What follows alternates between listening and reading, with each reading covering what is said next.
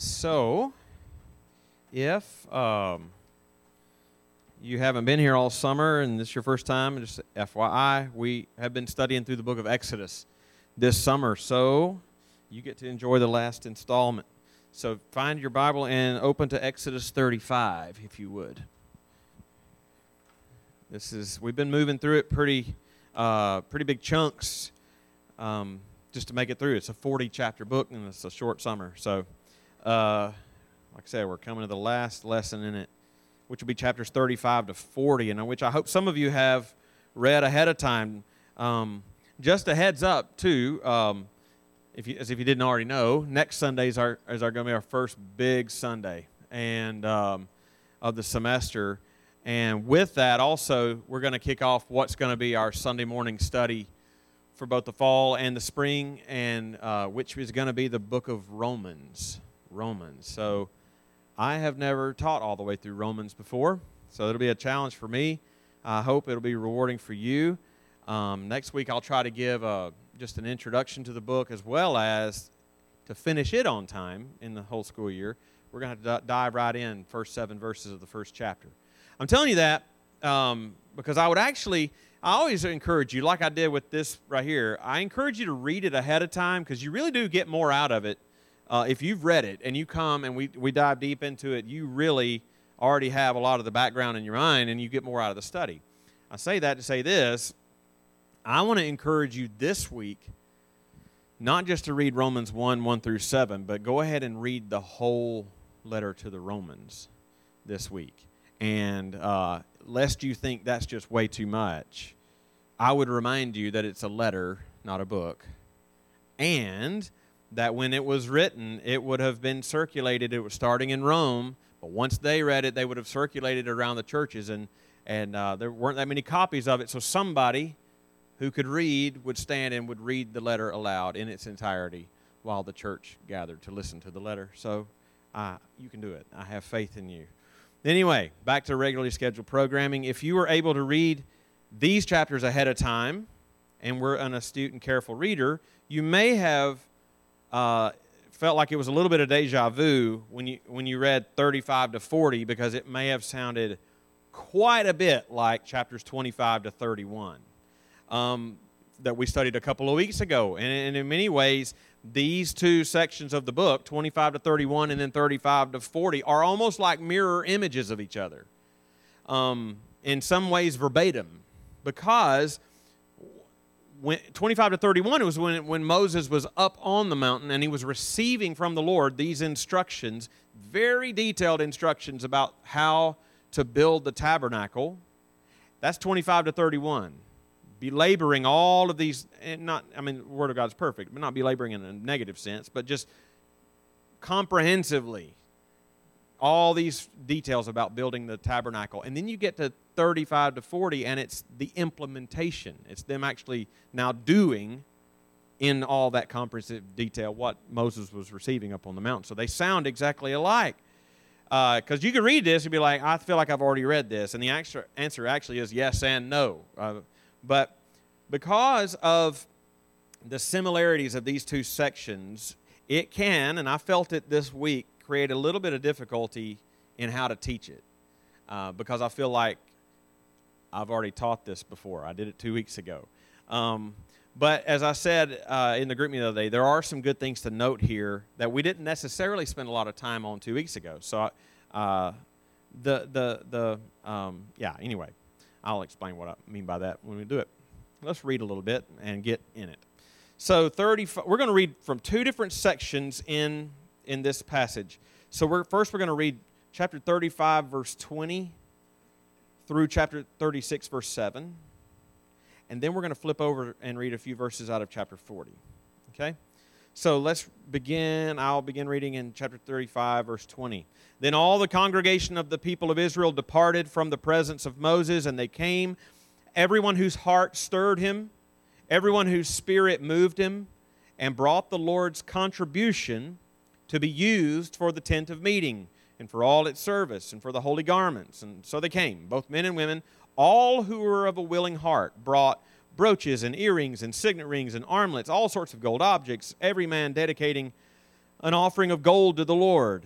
And everyone who possessed blue or purple or scarlet yarns or fine linen or goat's hair or tanned ram skins or goat skins brought them. Everyone who could make a contribution of silver or bronze brought it as the Lord's contribution. And everyone who possessed acacia wood of any use in the work brought it. And every skillful woman spun with her hands. And they all brought what they had spun in blue and purple and scarlet yarns and fine twined linen. All the women whose hearts stirred them to use their skill spun the goat's hair. And the leaders brought onyx stones and stones to be set for the ephod and for the breastpiece, and the spices and oil for the light and for the anointing oil, for the fragrant incense. All the men and women, the people of Israel, whose heart moved them to bring anything for the work that the Lord had commanded, and by Moses to be done, brought it as a freewill offering to the Lord. And then Moses said to the people of Israel, "See, the Lord has called by name Bezalel, the son of Uri, son of Hur, tribe of Judah, and he has filled him with the Spirit of God, with skill, with intelligence, with knowledge, and with all craftsmanship, to devise artistic designs, to work in gold and silver and bronze, in cutting stones for setting, and in carving wood for every skilled craft. And he has inspired him to teach, both him and Oholiab, the son of Ahisamach, of the tribe of Dan. And he has filled them with skill to do every sort of work done by an engraver or by a designer or by an embroiderer in blue and purple and scarlet yarns and fine twined linen, or by a weaver, by any sort of workman or skilled designer. Bezalel and Oholiab and every craftsman in whom the Lord has put skill and intelligence to know how to do any work in the construction of the sanctuary shall work in accordance with all that the Lord has commanded. And Moses called Bezalel and Oholiab and every craftsman in whose mind the Lord had put skill, everyone whose heart stirred him up to come to do the work. And they received from Moses all the contribution that the people of Israel brought for doing the work of the sanctuary. They kept bringing him freewill offerings every morning, so that all the craftsmen who were doing every sort of task on the sanctuary came, each one from the task that he was doing, and said to Moses, "The people bring much more than enough for the doing of the work that the Lord has commanded us to do." So Moses gave command, and word was proclaimed throughout the camp, "Let no man or woman do anything more for the contribution for the sanctuary." So the people were restrained from bringing, for the material that they had was sufficient to do all the work and more. Now flip over to chapter 40, and let's just read verses 16 through the end of the chapter. This Moses did according to all that the Lord commanded him. So he did. In the first month, in the second year, on the first day of the month, the tabernacle was erected. Moses erected the tabernacle. He laid its bases and set up its frames, put in it poles and raised up its pillars, and he spread the tent over the tabernacle and put the covering of the tent over it as the Lord had commanded Moses. He took the testimony and put it in the ark and put the poles on the ark and set the mercy seat on the ark, above on the ark. He brought the ark into the tabernacle and set up the veil on the screen and screened the ark of the testimony as the Lord had commanded Moses. He put the table in the tent of meeting on the north side of the tabernacle outside the veil and arranged the bread on it before the Lord, as the Lord had commanded Moses. He put the lampstand in the tent of meeting opposite the table on the south side of the tabernacle and set up the lamps before the Lord, as the Lord had commanded Moses. He put the golden altar in the tent of meeting before the veil and burned fragrant incense on it, as the Lord had commanded Moses. He put in place the screen for the door of the tabernacle. He set the altar of burnt offering at the entrance of the tabernacle of the tent of meeting and offered on it the burnt offering and grain offering, as the Lord had commanded Moses. He set the basin between the tent of meeting and the altar and put water in it for washing, with which Moses and Aaron and his sons washed their hands and their feet. And they went into the tent of meeting, and when they approached the altar, they washed, as the Lord had commanded Moses. And he erected the court around the tabernacle of the altar, and set up the screen of the gate of the court. So Moses finished the work. Then the cloud covered the tent of meeting, and the glory of the Lord filled the tabernacle. And Moses was not able to enter the tent of meeting because the cloud settled on it, and the glory of the Lord filled the tabernacle. Throughout all their journeys, whenever the cloud was taken up from the tabernacle, the people of Israel would set out. But if the cloud was not taken up, then they did not set out till the day that it was taken up. For the cloud of the Lord was on the tabernacle by day, and fire was in it by night, in the sight of all of the house of Israel throughout all their journeys. Let's pray. Oh Lord, this is your holy, inspired, inerrant, infallible, sufficient, clear, authoritative, and necessary word. And Lord, I ask that even as we think about this passage, that as we read it to us, sometimes it can feel so tedious in some ways. We can almost, because of it is so detailed, we can almost think that there's nothing here to see. Lord, there is. So would you give us eyes to see it? Would you please give us minds to understand it? Would you give us hearts to embrace it and love it? Would you give us wills to obey it? Would you give me the help that I need to teach? And would you give us all ears to hear what the Spirit is saying to this church in this word? I pray in Jesus' name. Amen. All right, so what I want to do, I feel like I've already preached in many ways this passage because we saw it in 25 to 31. And when we covered that, I was really focusing on the theological importance of the tabernacle itself and how it finds fulfillment in Jesus Christ and the whole movement of the biblical story. I feel like I've done that. So what do you do with this one? What I want to do with this one is just draw out from it just some general practical themes that we see in it that I think we find clearly here in this passage and that we see picked up again in the New Testament. Just some general practical themes for the Christian life. So if you are taking notes, here's what I would like us to consider in these chapters. First, I believe one general theme we see in chapter 35 is this simple truth. God equips us for His work. God equips us for His work. We will see that through the reappearance of our old friends Bezalel and Oholiab. In a few years, I think some of you need to name your son Bezalel. Bring it back, baby. God equips us for His work. Second, I think in chapters 35 and 36, one work that God equips us for that is overwhelmingly emphasized is the work of generosity. So God equips us for generosity. We're going to spend a good bit of time on this theme of generosity because something I read in chapter 36 reminded me of a very important passage in 2 Corinthians 9. So I want to take this as a springboard. We're going to turn over to 2 Corinthians 9 a little later on and dive deeply into what Paul says about generosity in that passage. Then we're going to come back, and the third truth I want to consider from chapters 39 and 40 is God blesses our obedience. God blesses our obedience.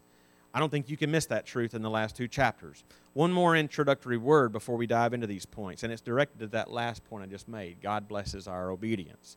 For some of us, that idea might not faze us. Could be a good thing, could be a bad thing, because the bad way that might not faze you is you may already be of a legalistic point of heart posture, and you might hear God blesses our obedience in a legalistic way, and think, well, I must do to earn God's favor or anything. I don't want you to hear that. And God blesses our obedience. For some of you, God blesses our obedience might sit a little sideways with you because you are, and this is a good instinct, you have such a grace alone instinct about you that hey, we have every spiritual blessing in the heavenly places because of what Christ has done for us and His perfect obedience, His perfect righteousness, His obedience, not my obedience. But it is worth remembering, as true as that is, it is worth remembering that even while all of our hope and all of our standing and all of our sufficiency before God is entirely 100% based on the obedience of Jesus Christ in our place, the New Testament still has a place for something called the obedience of faith. The obedience of faith, which, by the way, is going to be our theme for fall retreat in October. You should come. So, for example, Paul says at the very end of Romans, he talks about, in Romans 16, he talks about made known to all the nations according to the command of the eternal God to bring about the obedience of faith. That's what Paul was about. To bring about the obedience of faith. The obedience of faith. What does that mean? The obedience that comes from faith. The obedience that genuine faith produces. Paul reminds us in Ephesians 2 that God saved us for good works, which God prepared beforehand that we should walk in them. And Jesus said in Luke 11:28, "Blessed are those who hear the word of God and obey it."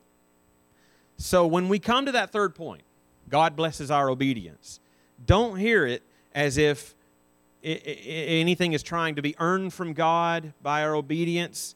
We rest in Christ and we rest in His obedience, but it is simply the simple acknowledgement that God smiles on those who strive to be obedient to His Word. Okay? That said, let's dive a little more closely into our passage and consider this first general truth. God equips us for His work. Now, like I said, this is a truth that I think we see most clearly in chapter 35 in our old pals Bezalel and Oholiab. And to see that point, look with me again in verses 30 to 35. Then Moses said to the people of Israel, "See, the Lord has called by name Bezalel, son of Uri, son of Hur, of the tribe of Judah. He's filled him with the Spirit of God, with skill, with intelligence, with knowledge, and with all craftsmanship to devise artistic designs, to work in gold and silver and bronze, and cutting stones for setting, and in carving wood, and for work in every skilled craft. And he has inspired him to teach both him and Oholiab, the son of Ahisamach," also a good name, "of the tribe of Dan. He has filled them with skill to do every sort of work done by an engraver or by design or by an embroiderer or blue and purple scarlet yarns, fine twined linen, weaver, any sort of workman or skilled designer." Now, like I said, we already met these guys back in chapter 31. He told us almost exactly the same thing about them. But when we looked at these two guys in chapter 31, if you were here and remember, I focused more then on this idea that they were filled with the Spirit of God.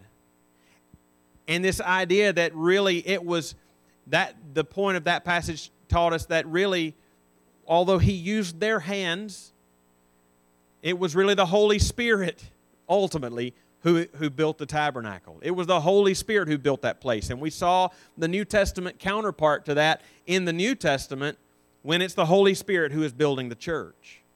And through the spiritual gifts, we'll say more about that in a little bit. Through spiritual gifts that He gives believers, we're like the little living stones in the New Testament tabernacle of church. Here, I want to step back though from that particular focus to this more general truth that God equips us. He equips His people for His work, and I find in these verses that we just read just a little bit more than initially meets the eye. Because when you first read these verses, or even when you read them the first time in chapter 31, the emphasis was on these two men and the Holy Spirit who filled them. But I think when you look a little closer, you actually see a couple of ways that are highlighted in which God equips His people for His work. So let's start with the obvious one.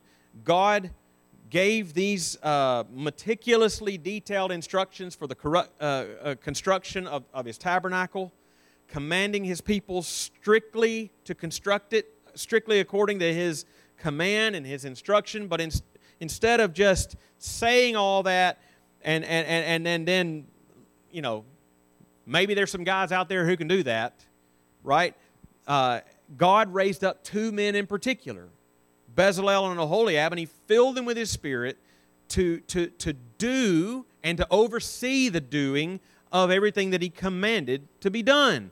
And it says in these verses, by His Holy Spirit, He gave to these two guys skill and intelligence and knowledge and craftsmanship to design and to do anything that needed to be accomplished for the building of this tabernacle. He thoroughly equipped them to do it. That's what you see here. And you see this same principle, just rehashing some of what we said in chapter 31, we see it come to full fruition in the New Testament. Not just for the individual Christian, but especially for the whole church. We saw just a few weeks ago a clear example of this in Acts on the individual level from Acts chapter 4. Do you remember when we talked about the boldness of Peter and John to bear witness before the Sanhedrin in this very intimidating circumstance where they found themselves in? This Sanhedrin, the authority over their lives, are saying, what shall we do with these men? And even though they're standing waiting to see what's going to be done to them, the Holy Spirit in that moment filled them, and they were bold to bear witness in that very intimidating circumstance. It was an opportunity to bear witness. Peter and John knew what needed to be done, but rather than being cowardly in their own flesh, God provided the Holy Spirit in that moment to do what needed to be done. And Jesus himself had already told them in Matthew 10, 19 and 20, when they deliver you over, do not be anxious about how you are to speak or what you're to say. For what you are to say will be given you in that hour. For it is not you who speak, but the Spirit of your Father speaking through you. He equips us just the same. But it's not just individually. I don't think this passage in Exodus 35 teaches about just God does that for us individually. He does this corporately, us together as a church. I won't belabor this because we did talk about it just a few weeks ago, but again, Paul clearly in 1 Corinthians 12 says that talks about different spiritual gifts in the church, and that how are those spiritual gifts apportioned among the church body? He says the Holy Spirit apportions to each one as He will. And so in that way, I have spiritual gifts that you don't have. You have spiritual gifts that I don't have. We need each other to make the wheel turn rightly. And in that way, with each person, each Christian individually, the Holy Spirit supernaturally and unilaterally equips you for the work that He's called you to do. You might find yourself, I also think spiritual gifts are not as static as we make them out to be. I think they can ebb and flow. And so when you find yourself, you're not a naturally merciful person. God does, we do have people like that. You know, it's not a natural bent of your heart, but you might find yourself in a situation in which mercy is what they need. And God can spiritually put that mercy in you to pour out to them. Right? He equips you individually and supernaturally in a moment to whatever the ministry is that He calls you to. But notice something tucked away in these verses in Exodus 35. Look carefully at what it says in verse 34. Not only did the Holy Spirit fill Bezalel and Oholiab for them to do, but notice verse 34 says, and He has inspired him to teach, both him and Oholiab. So clearly, in all the verses up to that point, in verse that we read, these two guys, as skilled and as equipped as they were, did not do all of the work, just those two guys. If they did, who were they teaching and what? Right? It appears that God gifted them, but also inspired them to teach others so that they could be equipped with the skill to do the work of the building of the tabernacle. So that their efforts could be multiplied among all the people. And without question, that also finds its counterpart, its fullest expression in the New Testament church. Think about what Paul says in Ephesians 4. He says in Ephesians 4, grace was given to each one of us. Each one of us. That's an individual thing. Grace was given to each one of us according to the measure of Christ's gift. Therefore it says, when He ascended on high, He led a host of captives, and He gave gifts to men. Christ, by His Spirit, gave gifts to men. That's Ephesians 4:8, I think. Okay, when you hear gifts right there, in that, don't think gifts that we just talked about in 1 Corinthians 12. He's talking about different gifts. How do we know? Because 2 verses later, he says what those gifts are. He says, beginning in verse 11, and He gave, What did He give? What gifts did He give? He gave the apostles, the prophets, the evangelists, the pastors and teachers to equip the saints for the work of ministry, for building up the body of Christ until we all attain to the unity of the faith of the knowledge of the Son of God, to mature manhood, to the measure of the stature of the fullness of Christ. Tall task.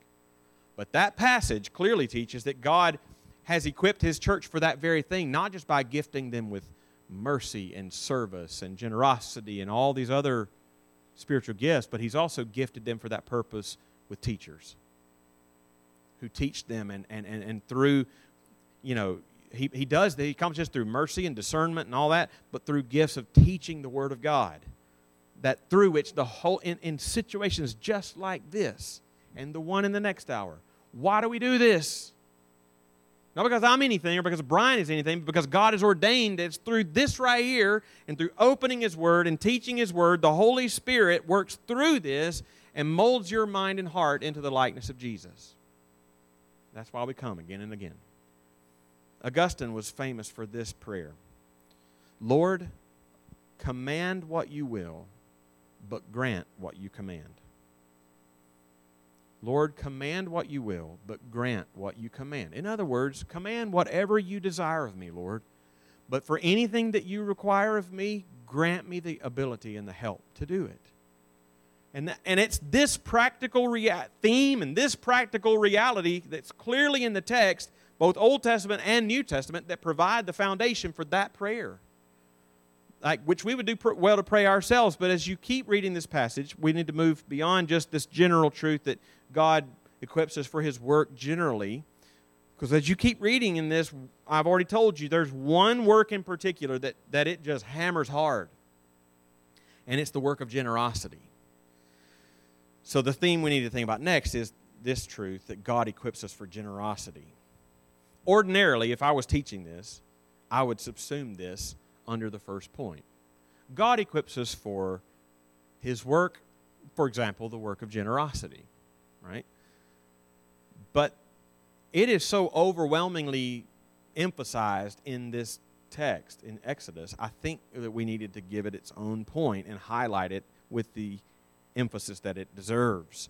So let's try to see this. So we saw this theme come up a couple of weeks ago in chapter 25. In the early verses of chapter 25, it says all the people brought their offerings for the work of building the tabernacle.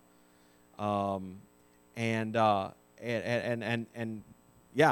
that's what God told Moses to tell the people, and here we see them doing it. Verse 5 of chapter 35, take from among you a contribution to the Lord. Whoever is of a generous heart, let him bring the Lord's contribution. Verse 21, and they came, everyone whose heart stirred him, and everyone whose spirit moved him, and they brought the Lord's contribution to be used for the tent of meeting. Verse 22, all who have a willing heart. Verse 26, whose heart stirred them. Verse 29, whose heart moved them to bring anything for the work that the Lord had commanded. I mean, it is simply given such a prominent place here. And it doesn't stop in chapter 35. You come to chapter 36, and especially in verses 2 through 7, you see this emphasis on their generosity. In verse 3, they received all the contributions, and the people kept bringing more and more and more and more of their own free will. In fact, they have to say, stop. Stop bringing so much. Verse 5 tells us they brought more than enough for doing everything. Verse 7 says, the material they had was sufficient to do all the work and more. Please stop bringing stuff. They just wanted to keep bringing.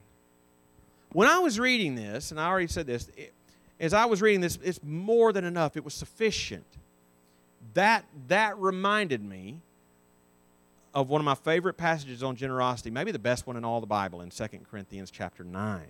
So hold your place here, and I actually want you to turn over to 2 Corinthians 9 because I need to spend just a few minutes here.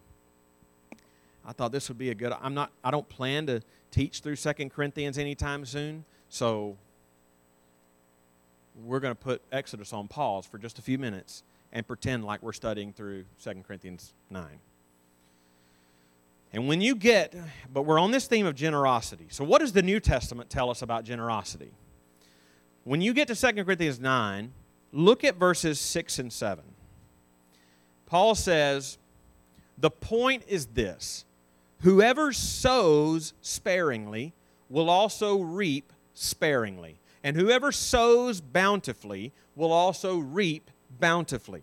Each one must give as he has made up his mind, not reluctantly or under compulsion, for God loves a cheerful giver. That also finds connection to Exodus. Remember, they were of their own free will, whose heart stirred them. Nobody was compelling them. They did it of their own free will. And this is how Paul says, yeah, give like that. And there's a lot in those two verses. But I need to give you some background before we dive into this. In the chapter just before this one, so 2 Corinthians 8, Paul talked about the collection that he was taking up a collection for the church in Jerusalem. They were under hard times. He was taking up a collection from around the different churches to send to them. And now he's coming to the Corinthians to take up that same collection. And he holds before them, in 2 Corinthians 8, the model of the churches in Macedonia. So if you're looking at chapter 8, he says in verse 3 that these churches in Macedonia, they gave according to their means, and I can testify, and beyond their means, of their own free will, begging us earnestly for the favor of taking part in this offering. They gave according to their means and beyond their means. What does beyond their means mean practically? It means it will not make sense in your budget. You know, your budget tells you what your means are. If you give beyond your means, if you're generous beyond your means, it's not going to make sense in your budget. Okay? In your budget and in my budget. But in God's economy, God has His own economy. It's different. It's different. And so what you have, and coming back to chapter 9, what you have is the law of God's economy in terms of generosity.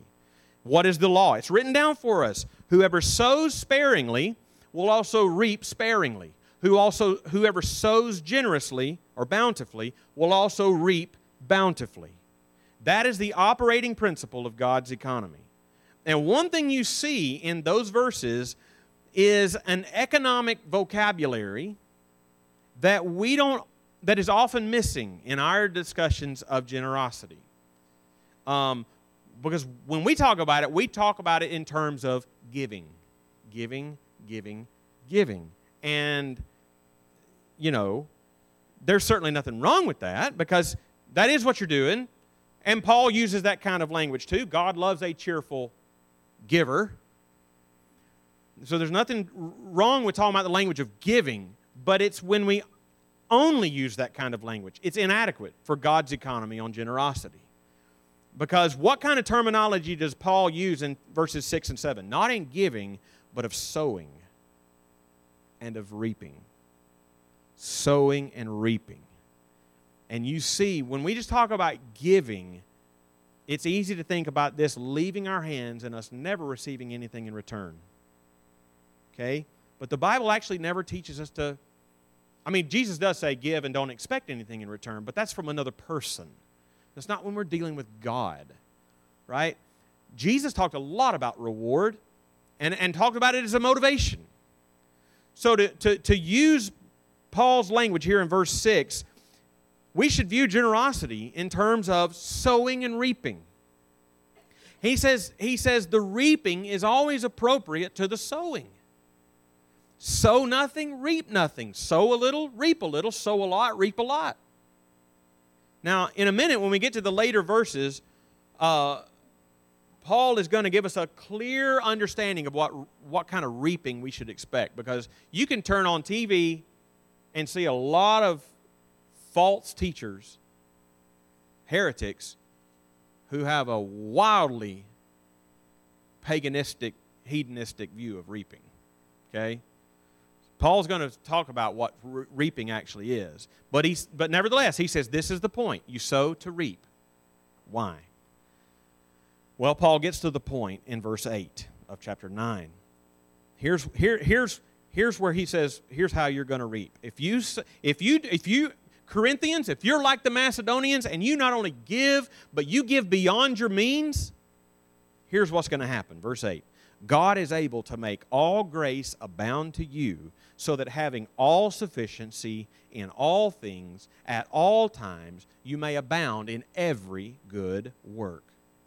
This is actually the verse that came to my mind when I read that emphasis in Exodus 36, when he had to say, stop bringing stuff. They had more than enough. It was more than sufficient for the work of the tabernacle. And just like here, when I read that verse, I'm struck by all the alls and the every. All grace, all sufficiency in all things at all times for every good work. It's like a big sign that God is putting in front of you. See this. And again, to understand what this all-sufficiency and stuff is, it's helpful to look back at chapter 8 one more time. So, back in verse 14 of chapter 8, Paul was telling the Corinthians about he says, your abundance at the present time should supply their need, so that their abundance may supply your need, that there may be fairness. So he's urging them to give generously to the church in Jerusalem. But notice the assurance that he gives to them in verse 15. As it is written, whoever gathered much had nothing left over, and whoever gathered little had no lack. He's quoting the Old Testament. Maybe that sounds familiar to you. Do you know where he's quoting? He's quoting Exodus chapter 16. Verse 18, where God provided manna every day for the people. Every day for 40 years. Just enough for each day. He's leading us somewhere when we think about reaping. When you hear reaping, think manna. Just enough for each day. Exactly what was needed for each day. No more, no less. If they tried to get too much and save some for the next day, it would spoil. They couldn't eat it. They simply had to trust the Lord that when tomorrow came, the bread would be there.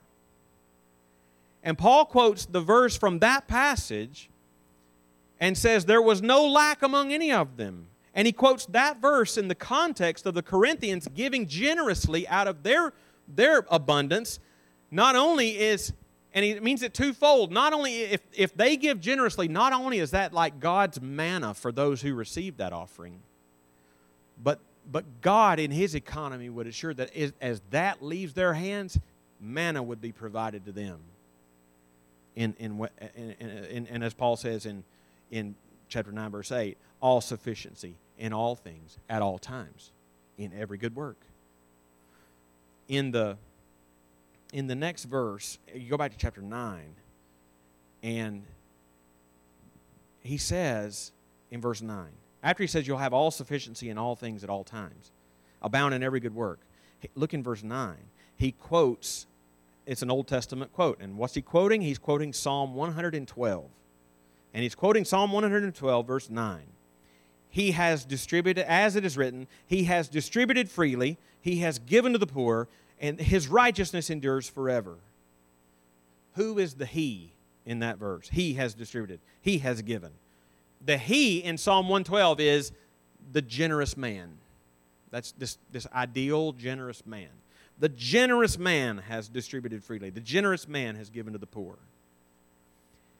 If I'm not asking you to because we're running out of time. Oh, man. But if you did turn back to Psalm 112, you would also see it said this about that generous man. Psalm 112 says of the generous man in verse 7, he is not afraid of bad news. His heart is firm, trusting in the Lord. Sometimes when we want to be generous and we say, maybe we'll give this, but sometimes the hesitancy is, but if this money leaves me and something bad happens, I won't have the money to deal with it. The Scripture says the generous man is not afraid of bad news. He gives generously. Right? And now you take that idea in 2 Corinthians 9. This is how God is going to, you trust God. He's going to give you all sufficiency at all times in every good work. What's that going to look like? Oh, man, verse 10. He says, He who supplies seed to the sower, this is what reaping looks like. He who supplies seed to the sower and bread for food will supply and multiply your seed for sowing and increase the harvest of your righteousness. Okay, so who supplies? He says, he who supplies. Who is that? Who is the one who supplies seed to the sower and bread for food? Easy preschool. God.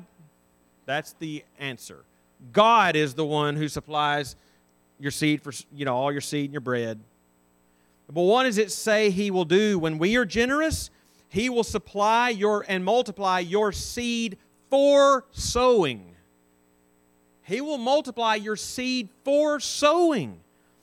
That's where the prosperity preachers go awry. Because God's purpose in whatever we reap is that now I have more seed that I can sow with. Like we don't reap seed for saving, we reap seed for sowing. And that simply means ongoing blessing. And in fact, he says at the end of verse 10, it will increase the harvest of your righteousness. And he's going to outline what that looks like in the next verses. We'll have to motor through these. In verse 11, one result is, it reiterates what he already says. Verse 11, we'll be enriched in every way for all our generosity. God will give us the manna that we need. But in the second part of verse 11, part of the harvest will be that God is more greatly glorified when we're generous this way. It says it will produce thanksgiving to God. It says that again in verse 13. By their approval of this service, they will glorify God because of your submission flowing from your confession of the gospel of Christ and the generosity of your contribution for them and others. It is more satisfying to lead others to praise God than to praise ourselves. Paul says generosity leads people to praise and thank God for His provision through you. Verse 12 says that part of the harvest is the joy of seeing people's needs met. Verse 14 says part of the harvest that we reap from that is that we will be more greatly loved and prayed for by those who receive our generosity. Not that that's what we seek, but it is what we receive. Paul says in verse 14, while they long for you and pray for you because of the surpassing grace of God upon you. That's fun.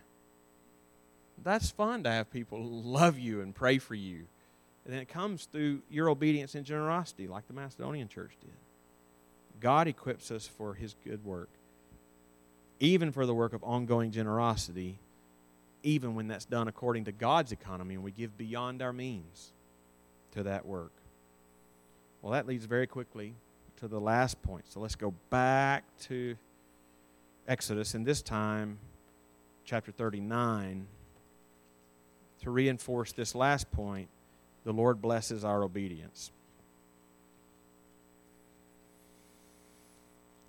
The Lord blesses our obedience. This seems to be the emphasis of chapters 39 to 40. Let's see it in a couple of ways and wrap this thing up. Notice in chapter 39 the emphasis that it lays on the actions of all the people. So look at verse 32. Thus, all the work of the tabernacle of the tent of meeting was finished.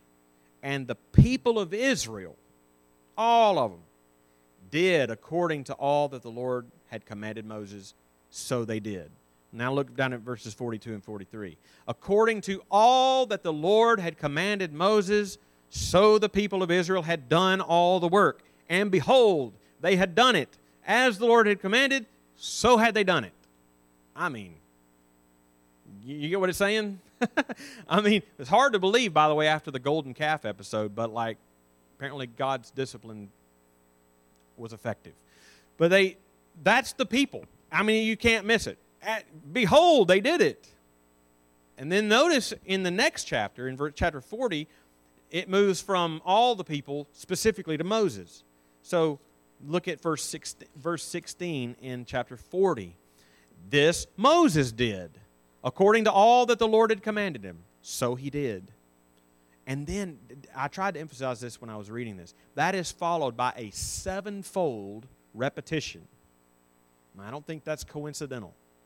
A sevenfold repetition of this phrase, as the Lord had commanded Moses. As the Lord had commanded Moses. You see it in verse 19, verse 21, verse 23, verse 25, verse 27, verse 29, and verse 32. As the Lord had commanded him, so Moses did. All was done as the Lord had commanded. And as a result of their obedience, given as the climax and the conclusion of this book, was that the manifest presence of the glory of God descended as a cloud on the tabernacle, and they enjoyed the glory of His presence among them. We certainly have this promise in Christ that He will never leave us nor forsake us. And that's true because of His perfect obedience. Whereas they had the risk of Ichabod, the glory of the Lord has departed, we don't have that risk because Jesus was perfect in our place. And we are in Him. But we also have this assurance that it's true for them as well, that when we sincerely pursue obedience to His Word, He will add His blessing to our way. It's true. I got to close with this because we're out of time. It's like the old hymn teaches us. When we walk with the Lord in the light of His Word, what a glory He sheds on our way. Let us do His good will. He abides with us still, and with all who will trust and obey. Trust and obey, for there's no other way to be happy in Jesus than to trust and obey. Let's pray. Lord, thank You so much for this word, and I pray that as I prayed at the beginning, that You would give us all that we ask to see, eyes and minds and hearts and wills. Perhaps it felt a bit like we jumped around a little bit, but I genuinely believe, Lord, we tried to see what You led us to see in those verses. Not just the general truth that you equip us for Your work and You bless us when we obey, but for Your own purposes and reasons, You brought very highly in the forefront this work of generosity. And I pray that we would meditate for a long time on how they gave in Exodus and the word that we heard in 2 Corinthians 9, 8 and 9. I don't know who needed to hear that. Maybe we all did. Certainly we all did. But maybe some in particular needed to hear and be reminded of Your truth about our financial and physical resources. That we have our budgets. We have our ways. We have our economy that we live in, but that's not the end of the story. That we're called to live our lives and manage our resources according to the economy that You have set out for us, and walk by faith and not by sight. Lord, thank You for this word and this exhortation. I pray in Jesus' name, amen.